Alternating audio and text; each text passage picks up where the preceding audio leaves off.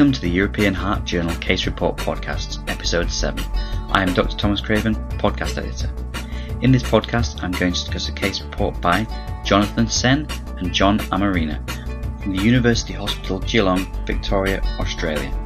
And the case report is titled Premature ventricular contraction-induced dilated cardiomyopathy / heart failure, a case report. Premature ventricular contraction, also known as ectopic beats, are a presumed benign entity. However, this case report describes a case of premature ventricular contraction-induced dilated cardiomyopathy. The case report. The case report describes a 68-year-old female patient with no significant past medical history except an anaphylactic reaction to penicillin. The patient had recently returned from Bali, Indonesia, where she experienced a viral upper respiratory tract infection. The patient was subsequently admitted with pneumonia 2 weeks after returning to Australia. The patient's admission chest X-ray was suggestive of cardiomegaly. Her high-sensitivity troponin I was negative and a pulmonary embolus was excluded with a CT pulmonary angiogram. However, the CT did demonstrate right lower lobe consolidation and bilateral pleural effusions.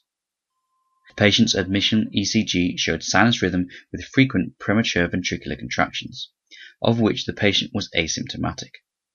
A subsequent Holter monitor demonstrated an ectopic burden of greater than 25%. A transthoracic echocardiogram showed dilated cardiomyopathy with global systolic dysfunction with a left ventricular ejection fraction of less than 30%. Biochemical blood tests excluded underlying autoimmune, infiltrative, endocrine and rheumatological causes. The patient was admitted, her pneumonia treated, and she was started on standard heart failure therapy.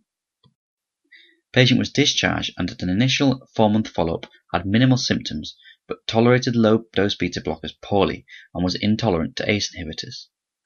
Her ACE inhibitor was changed to candesartan and she was followed up 4 months later with worsening symptoms, classified as New York Heart Association Functional Class II symptoms. A repeat Holter monitor still demonstrated greater than 27% ectopic burden on her highest tolerated beta blocker dose. ECG morphology suggested that premature ventricular contractions were originating from the anterior papillary muscle. Coronary angiography showed no significant coronary disease. With no alternative cause found, the patient was thus diagnosed with premature ventricular contraction-induced dilated cardiomyopathy. 2 years later, with no significant improvement on medical therapy, the patient had premature ventricular contraction ablation to her left ventricular papillary muscle. Echocardiogram the following month showed ejection fraction improved to 46% and then 61% the following year.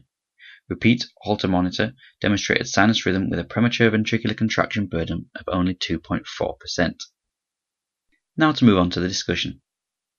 I'd like to provide some background to premature ventricular contractions and premature ventricular contraction-induced cardiomyopathy, and discuss other important literature, then relate this back to the case report just discussed. Premature ventricular contractions are early depolarizations of the myocardium originating from the ventricle. They are common with an estimated prevalence of 40 to 75% on a 24 to 48 hour ECG of the general population. In the absence of structural heart disease, they are traditionally thought to be benign, but can represent increased risk of sudden cardiac death in structural heart disease. Symptoms associated with premature ventricular contractions include palpitations, fatigue, chest discomfort, and fainting. The treatment options for premature ventricular contractions include pharmacological and catheter ablation, and indications for treatment of premature ventricular contractions are 1. Symptom control, 2. To prevent recurrence of any premature ventricular contraction-induced ventricular fibrillation, and 3. Potentially to reduce the effects of premature ventricular contraction-induced cardiomyopathy.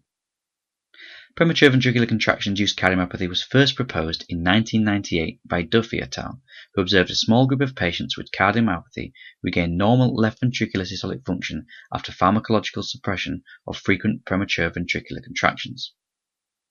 Niwana et al. Described in 2009 a relationship between a decrease in left ventricular ejection fraction in patients with a high ectopic burden versus moderate to low burden in patients with structurally normal hearts. Subsequently, Yarlagadda et al. Demonstrated reversal of cardiomyopathy in patients with repetitive monomorphic ventricular ectopy after ablation guided by 3D mapping. In this study, 27 patients were included, of which 8 had reduced left ventricular systolic function. After ablation, all patients with reduced left ventricular systolic function demonstrated an improvement with a mean ejection fraction change from 39 plus or minus 6% to 62 plus or minus 6%. But most significantly, Baumann et al. Studied 174 patients referred for suppression of premature ventricular contractions by catheter ablation, of which 54 had a reduced ejection fraction. Patients with a decreased ejection fraction had a mean premature ventricular contraction burden of 33% plus or minus 13% as compared with those with normal left ventricular function, 13% plus or minus 12%.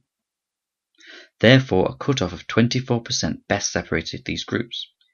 The study thus advised that catheter ablation or drug therapy is advised to avoid development of premature ventricular contraction-induced cardiomyopathy in patients with premature ventricular contraction burden of greater than 24%. However, the study did state that premature ventricular contraction-induced cardiomyopathy can occur at lower burdens. Now to come back to the case report. This case highlights the difficulty in diagnosing premature ventricular complex-induced cardiomyopathy, as it is essentially a diagnosis of excluding alternate cause of dilated cardiomyopathy when there is a presence of significant premature ventricular contraction burden. In this case, the diagnosis has clearly not been made lightly. The patient had thorough investigations except for a cardiac magnetic resonance imaging scan. This was stated by the team to be because, unfortunately, it is not widely funded in Australia.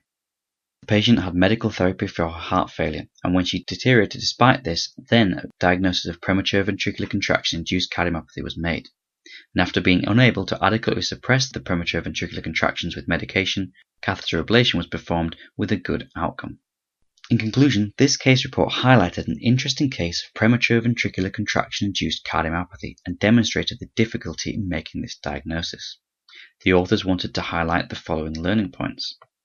High premature ventricular contraction burden appeared to be independently associated with left ventricular dysfunction, ventricular dyssynchrony, and subsequent heart failure, and ablation is a useful treatment to suppress premature ventricular contractions and restore ventricular function in patients with structural heart disease and frequent symptomatic premature ventricular contractions. Thank you for listening to the European Heart Journal Case Reports podcast. Please visit the European Heart Journal Case Reports website at academic.oup.com/EHJCR to read this case report in full, including references used to create this podcast and view other interesting case reports. I hope you'll listen to future episodes. I have been Dr. Thomas Craven, and this music is Computer by Stay Shirt.